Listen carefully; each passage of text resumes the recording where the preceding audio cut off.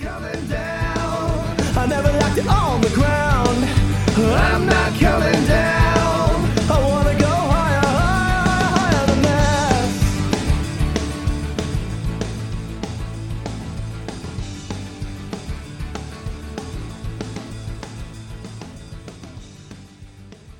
This is Rebecca Fleetwood Hessian, host of the Badass Women's Council podcast, and I'm super glad that you're here. We provide reflection and connection for the high-achieving woman. So, obviously, the podcast episode you're listening to by yourself. So the connection you can find at badasswomenscouncil.community. Come on in and join us. All right, here we go. And I'm not coming down. Hey, Sarah, how's it going? It's going really well. How are you? I'm good. I'm so excited to talk with you. I found you on TikTok, where my tagline is where all greatness now lives in the world. Yes. On TikTok. Yes. That's where the majority of people find me. So, well, and the way that I found you was God's perfect timing. I was in a 4.5 year on and off again, weird kind of relationship. And I watched a video that you did on dismissive avoidant attachment style. And yes. It was TikTok? It was a 3-minute video. And I watched it easily 5 times the first time, just saying to myself, holy crap, that's it. Holy crap, that's it. Right. And then I sent it to all my friends and I said, this is it, right? And they're like, yeah, that's it. And I'm like, I got to stop doing this. They're like, yeah, probably. And it totally changed a 3-minute video with really rich information has now changed my life. So thank you. Wow. You're very welcome. And I tell people, like, once you learn about attachment style, so much about your relationships and your life in general makes sense. It's really solid science. Absolutely. So now I should give a little bit of the credibility stuff.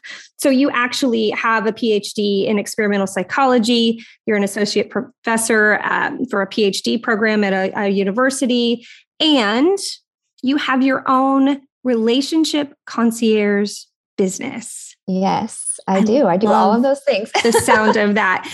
It's called the Woman Decoded. Tell us about you, how this all played out. What we do here is we tell stories. Tell us your story.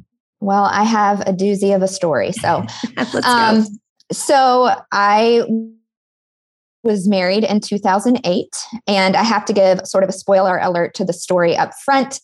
My ex-husband passed away in 2020. So when I speak about him, I want to honor him as a human being and just the fact that he's not here to defend himself, right? So I try to be really careful in what I say and honoring him in his death. So to just put things in really general terms, it was a really, really bad marriage.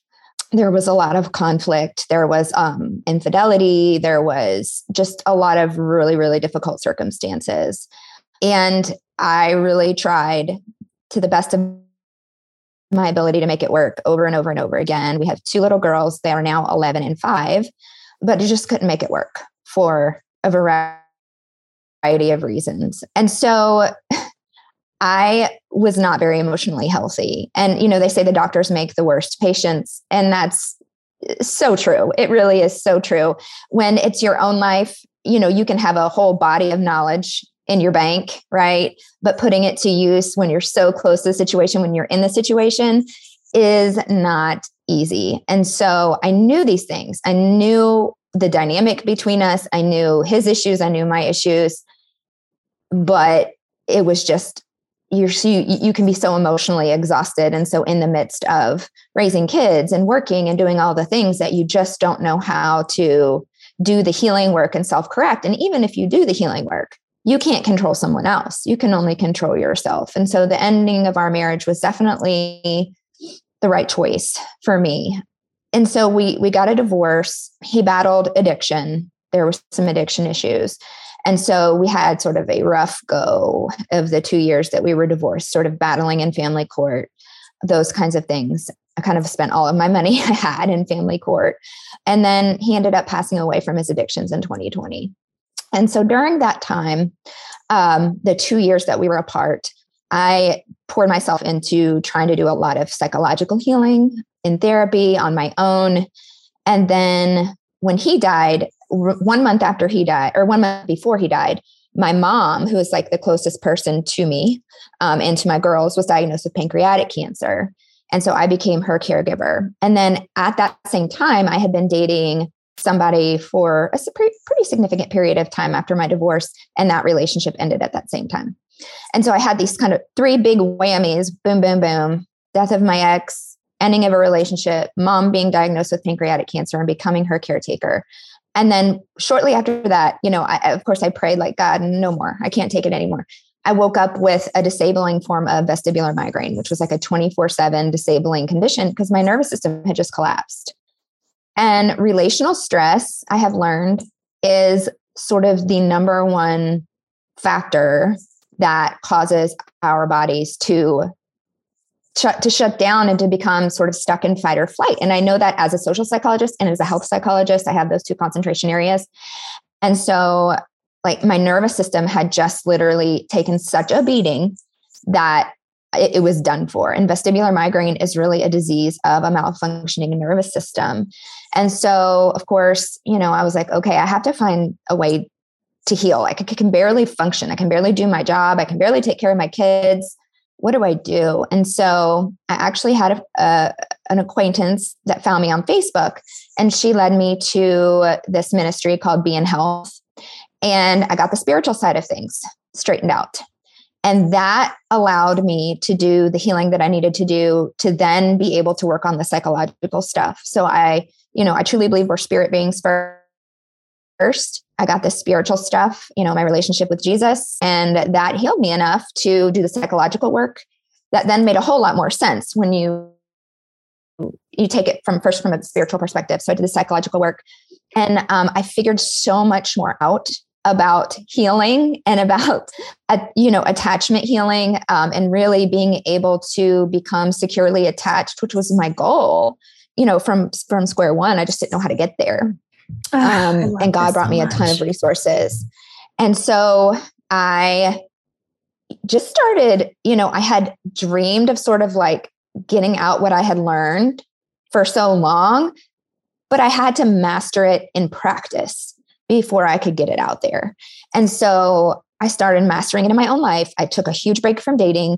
And then when I was ready to start dating, I put it into practice. And probably within 2 months, I met my now fiance, who is very securely attached, and we have an amazing relationship.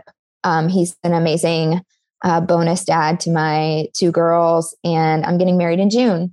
And I couldn't think of a happier ending to this story, but all the credit goes to God. He redeemed, all the years that the locust stole from me. So when I get out there and I offer my coaching, I'm not shy about my faith, and I'm not shy about what I know, psychologically. And so I offer clients both perspectives if they want it, right? I'm like, I'm not here to push my beliefs, my spiritual beliefs on anybody. But if they, say, I heard you talk about this on TikTok, sort of the Christian side of things, if they want that perspective, I'm happy to give it to them as well. But most of my focus is on sort of the psychological healing, because that's what most people identify with. So I'm the same way with my coaching practice. I will say, do we want to talk about the spiritual side of this or the neuroscience side of this in terms of behaviors and things that are happening with them? And I'm like you, it's all connected. But God first is the way that it worked for me, healing from my 18-year marriage as well.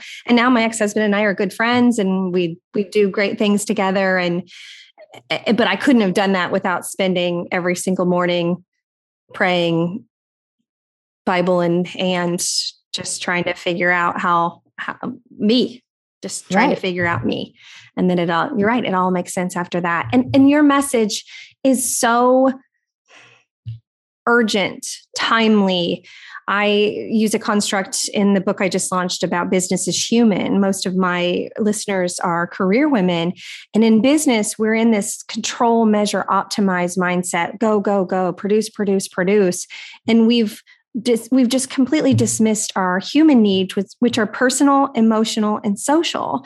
And when we do that, when we emotionally disconnect, or when we just deal with that stress day after day, your body eventually will shut down. Mine was 2 months of pneumonia where I couldn't leave the house because I was so sick. So the connection is very, very real. Oh, it is very, very real. And one of the things that I learned in my journey was, and I knew this as a health psychologist, it's like, I knew this, right? Like, it's like, I've had so much training in this area, but our bodies will always deem emotions as more scarier, I should say, than any physical health problem that we have. So our bodies go through, and our brains go to great lengths to protect us from emotions that they deem unsafe. And so if you have emotions that you have not fully processed, which all of us do because we have little T traumas, some of us have big T traumas, right?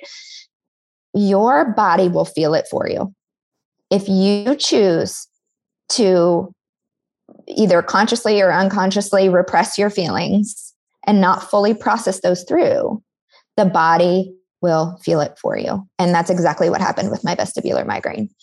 It was like, hey, you have so many emotions that are so unsafe.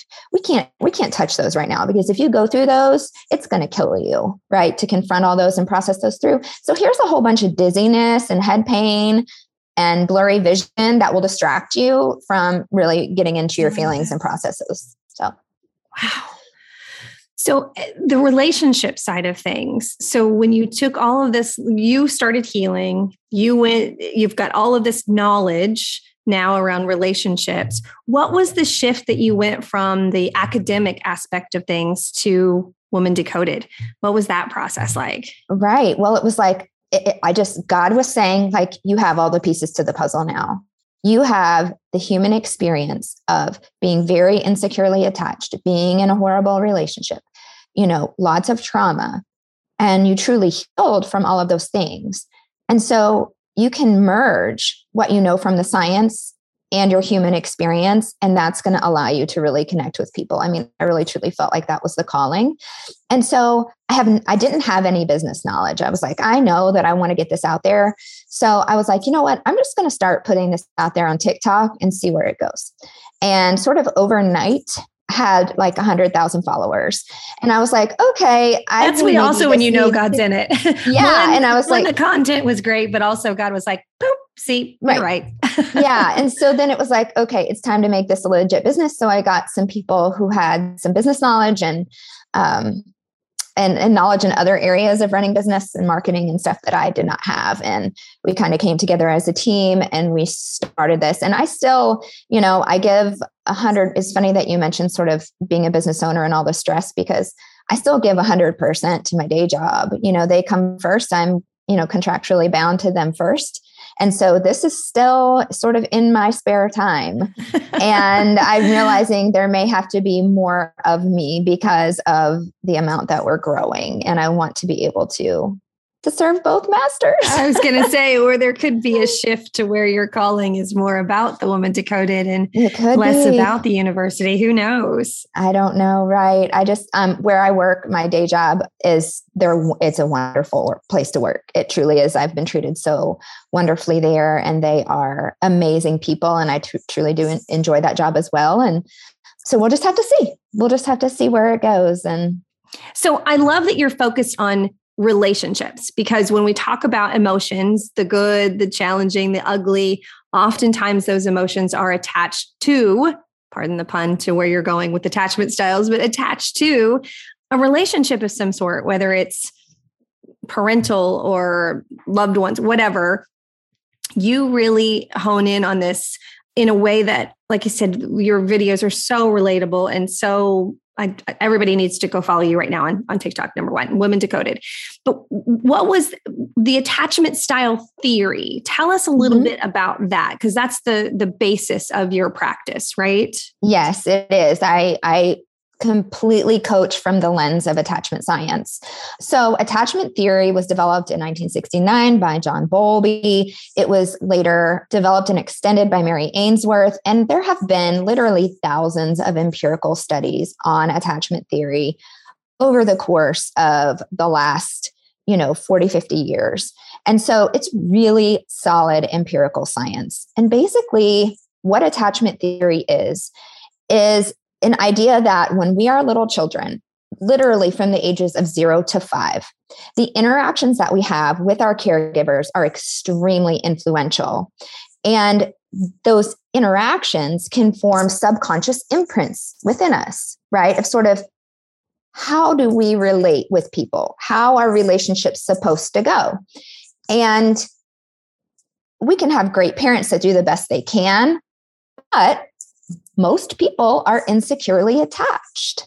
And so they pass on sort of those insecure traits to their children and how they relate with their children and the modeling, right? And the relationship dynamic between caregiver and child. And so when it comes to psychology, I always say it's not good to put people in a box because people are so different and everything's on a spectrum. And attachment theory to some degree is also on a spectrum. But of all of the theories that I've ever learned about in all of my training, attachment theory really does a great job of putting people into one of 4 boxes. And again, like I say, once people learn about this, they're like, oh my goodness, this explains so much about my life. You can't unsee it once you look. You can't unsee it. You're like, oh my gosh. No. Yeah.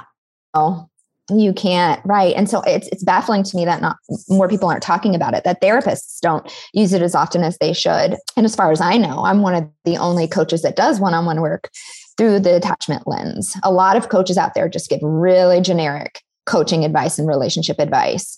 And it's just not helpful in the long run to create a stable, lasting, healthy relationship. So basically, when we form an attachment style, right, this is sort of like the roadmap of like what a relationship is supposed to look like. And so what can happen is that 2 people with different attachment styles get into a relationship and they're looking at 2 totally different maps to get to the same destination. And so they're trying to navigate to this destination of happiness and bliss in a relationship, right?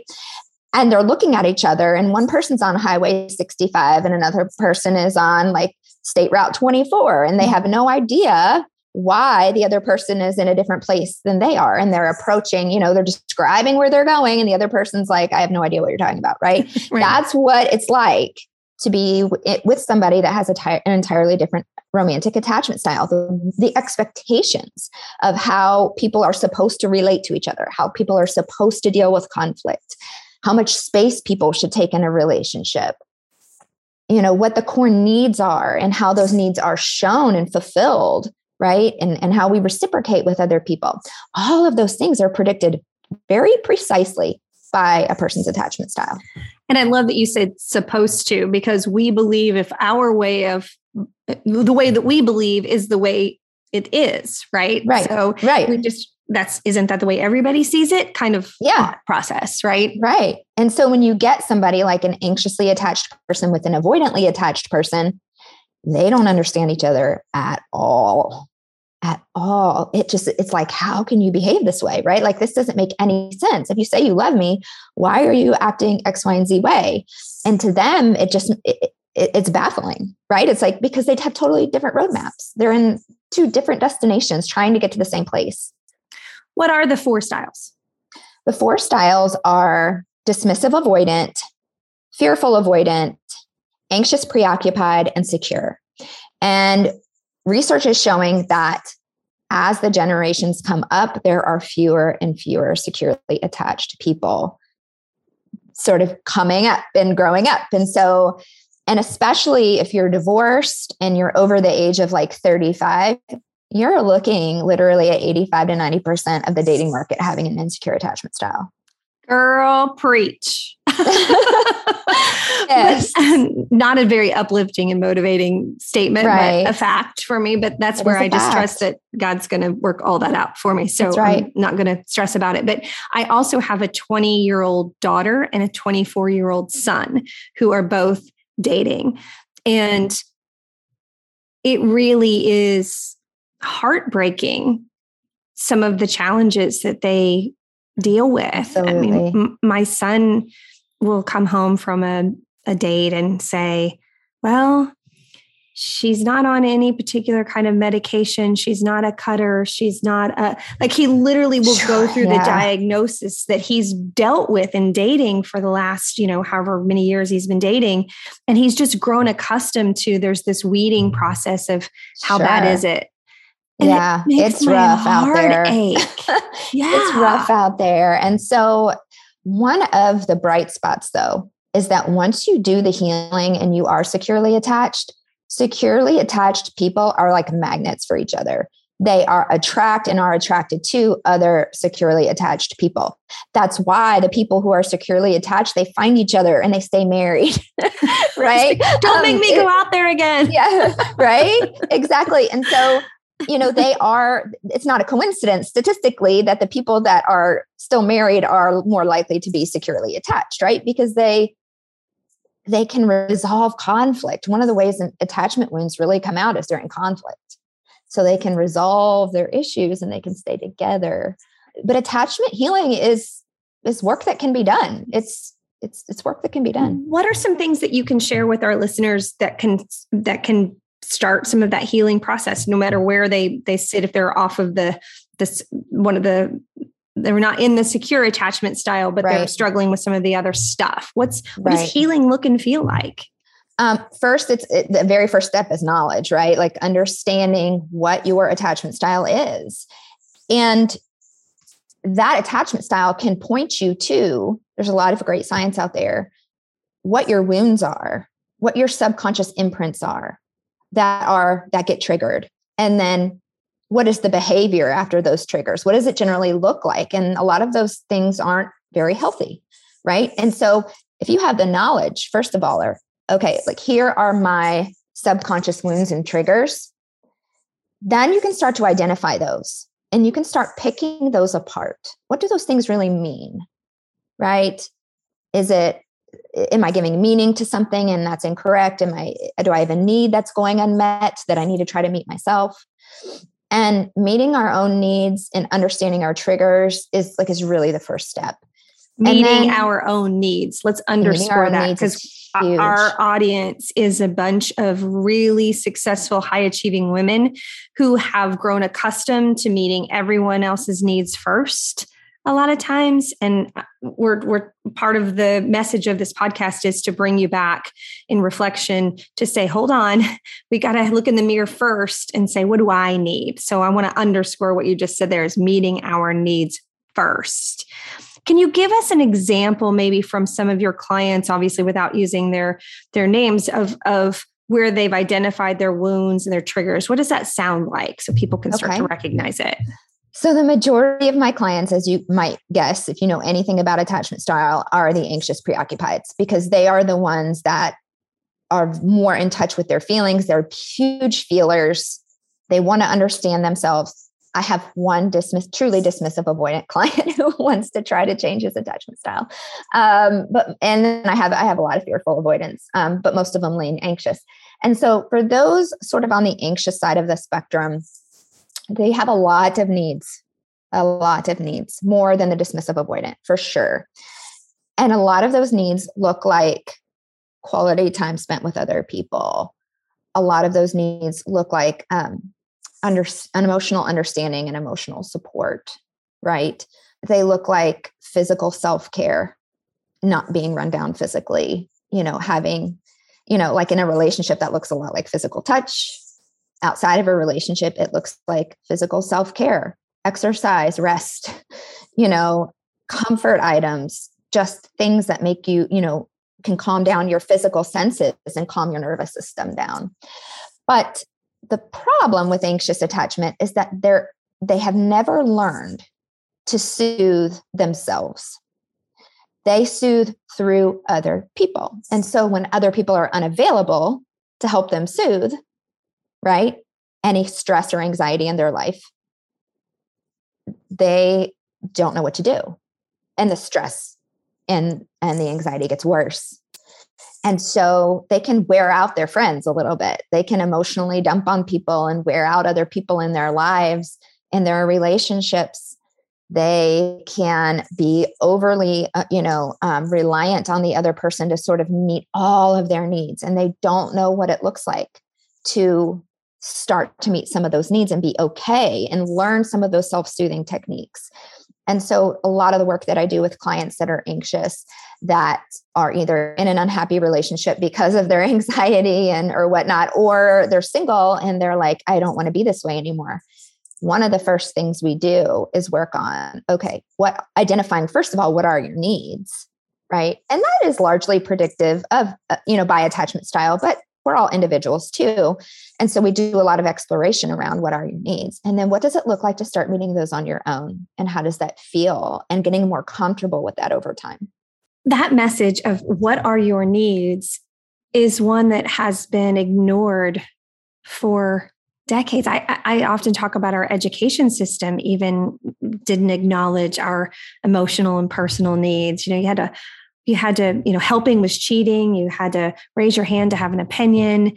It was all about comparison and competition. And so even asking, what do I need, is a new behavior for really successful adults, I find.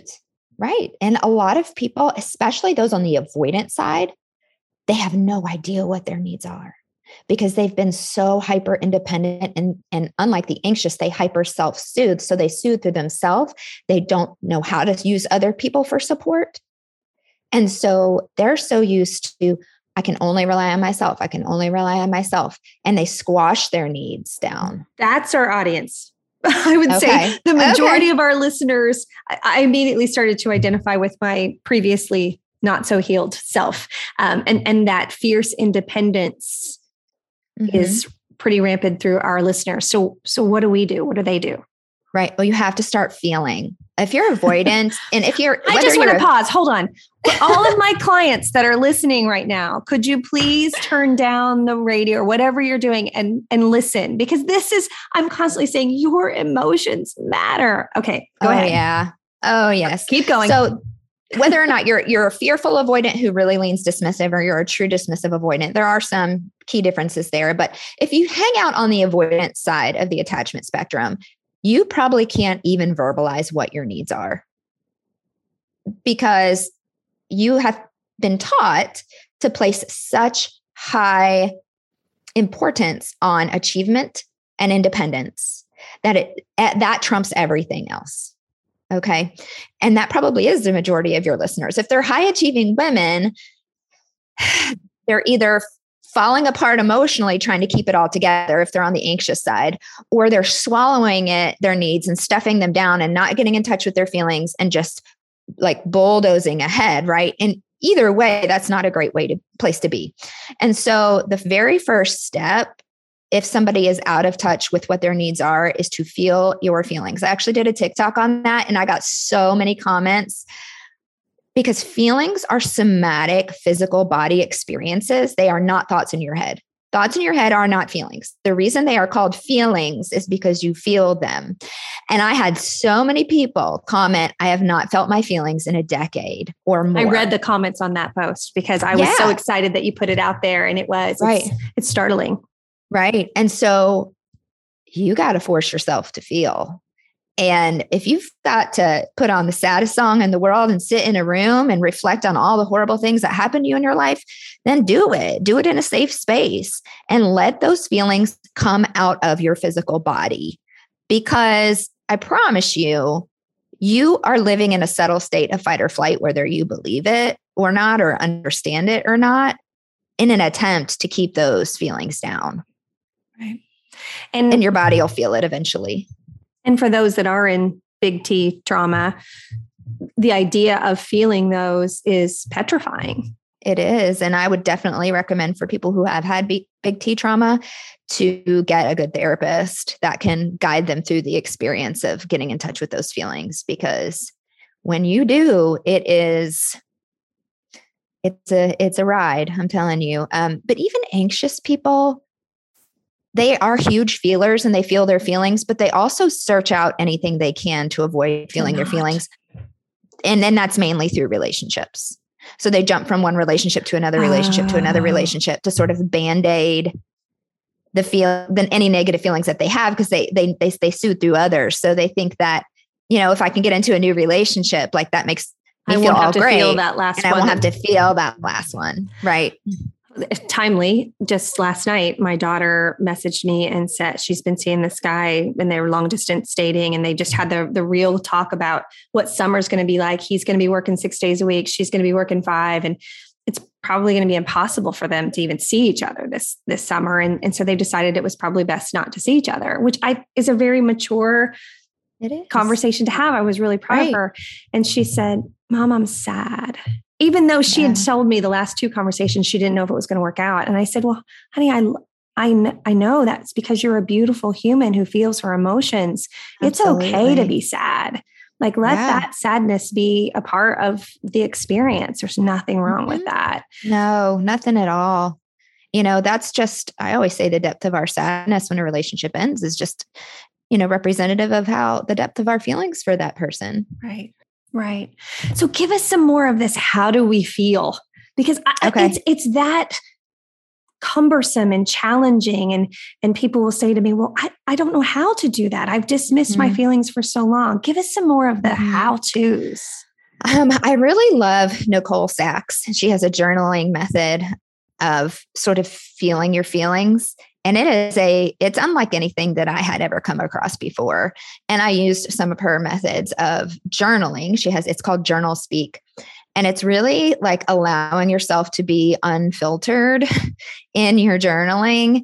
And that helped me a lot identify like, oh, these experiences that like I could reflect on cognitively actually were being stored as trauma in me. And I needed to reconcile those things. I needed to rewrite this. I needed to bring them to the surface and rewrite the story as grown-up Sarah, because little child Sarah was storing those feelings, and big adult grown-up Sarah with all of her wisdom needed to bring that to light and rewrite the story and process it through. So, I really loved her method of doing things. And then, but I have to admit, the actual healing, it was great to bring all those things to light, but the actual healing was through my relationship with God and scripture, and really just saying, okay, what does God have to say about me and my life and how I was made and how I was formed and how he views me? And what does he say about trusting him?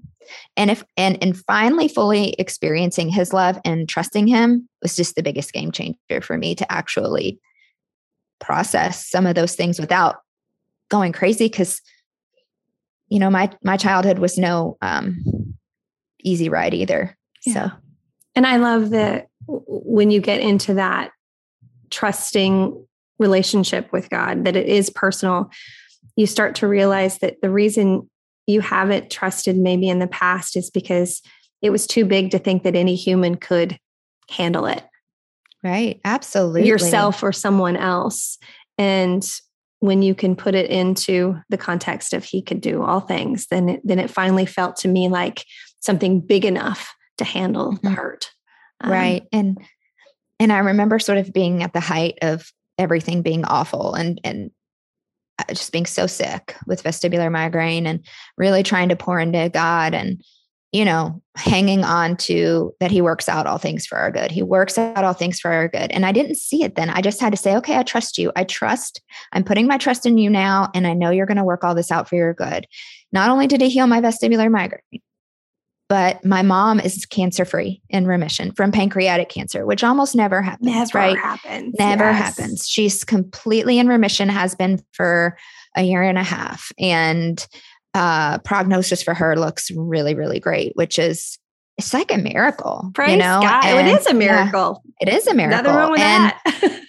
I have met this just amazing human being, like a man that I couldn't even have drawn up on paper, to be this good, is the man I'm going to marry. He's my best friend. He is everything I've never experienced in a relationship before. All of the safety, all of the, providing, protecting, he's a spiritual covering. His faith is really strong. And God is just, it's like, I told you, I for those that love and trust me, that truly love me and truly put their trust in me, I will redeem and give you back the years that the locust stole from you. Yep. Yeah. On my timeline. Right. And that's where we get hung up. Oh, yes.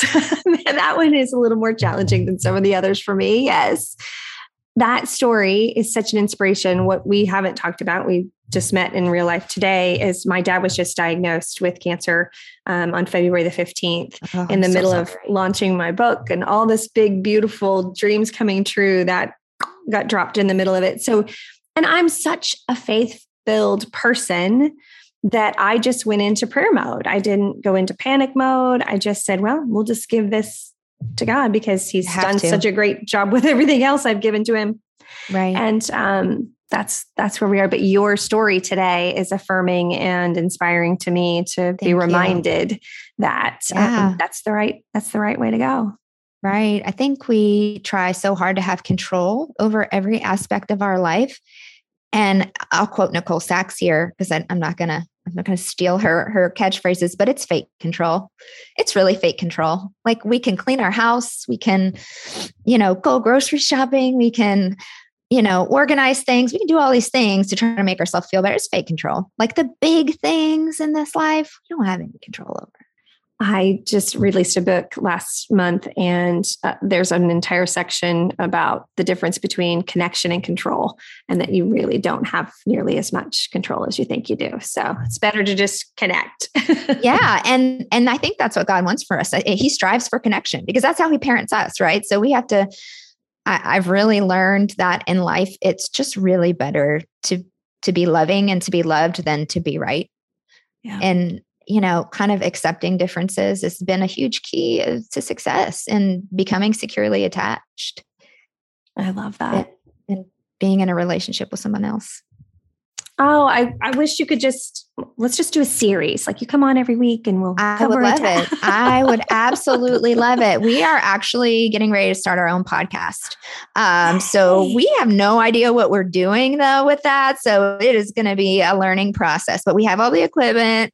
We have the knowledge in our heads and we're going to put stuff out there because I think, I can only do so much in 3 minutes on TikTok. And I have some resources for you that might be able to help you with this podcast thing. So I'll send those to you after we're done. I love that. So, thank you for being here and for sharing your story and being vulnerable with it. And that's how we help each other heal and know that we're okay because we're not the only ones that are going through these things. That's right. And my best friend says, life traumatizes us all. None of us get out without it. And when you really think about it, that's so true. Everybody loses somebody they love, whether, through death or divorce or, other types of trauma. I mean, none of us get out without it.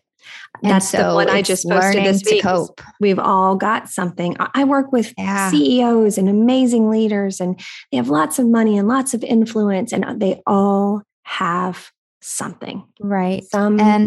Thing they've gone through. Yeah. Well, you can send them my way. Girl, you are on my list. I want to share it. Absolutely. I want to share it. I want to share it with the world because it's, there's so much hope for healing. Even just psychologically, like if the spiritual stuff, if that's not your gig, okay. But, psychologically, there's so much work that can be done. And once you are securely attached, it affects business relationships. It affects relationships with children, parents, not just romantic relationships. Attachment style comes out in all relationships with other people. Yeah. And I think that's the work that we're sitting here in this time to do is talk about those things so that we can heal for the future generations. So absolutely. I'm here for it. You're awesome. Thanks for being here. Thank you so much. Thank you so much for having me. And I'll keep making TikToks at The Woman Decoded so people can follow me there. Absolutely. And all of this will be in the links of the show notes so everybody can get to you. Thank you so much. When I work with my clients, I want them to discover their unique personal story so they can then stand tall in that story and live a life full of soul and emotions and their natural curiosity about their unique gifts, talents, and abilities so they can live a thriving life. Because our brains are hardwired for stories and our brain wants us to thrive. So I help my clients tap into that. And I also have a sponsor for this podcast called Storybook, which is a unique and innovative platform that helps you bring your company's stories to life by tapping into the emotional flow and the natural curiosity that we have about your products and services. So check them out. You can go to my website, wethrive.live, click on the Stand Tall in Your Story link and see the kind of work they're doing for us, or go to their site, cantaloupe.tv, and there's hundreds of stories there that they've created that you can experience. Check them out. We're so grateful to work with them and for them to sponsor the podcast. And please join the online community at badasswomen'scouncil.community, where we can continue the conversation and you can meet other badass high achievers like you. Thanks so much. Make it a great day. If you like the music for the podcast, go to iTunes, Spotify, wherever you listen to your music, and look up Cameron Hession Clouds. You can download the full song there. He's got some other stuff out there as well. And y'all, he's my son. It'd be great if you'd go and download some of his stuff. I'm not coming down. I never left it on the ground. I'm not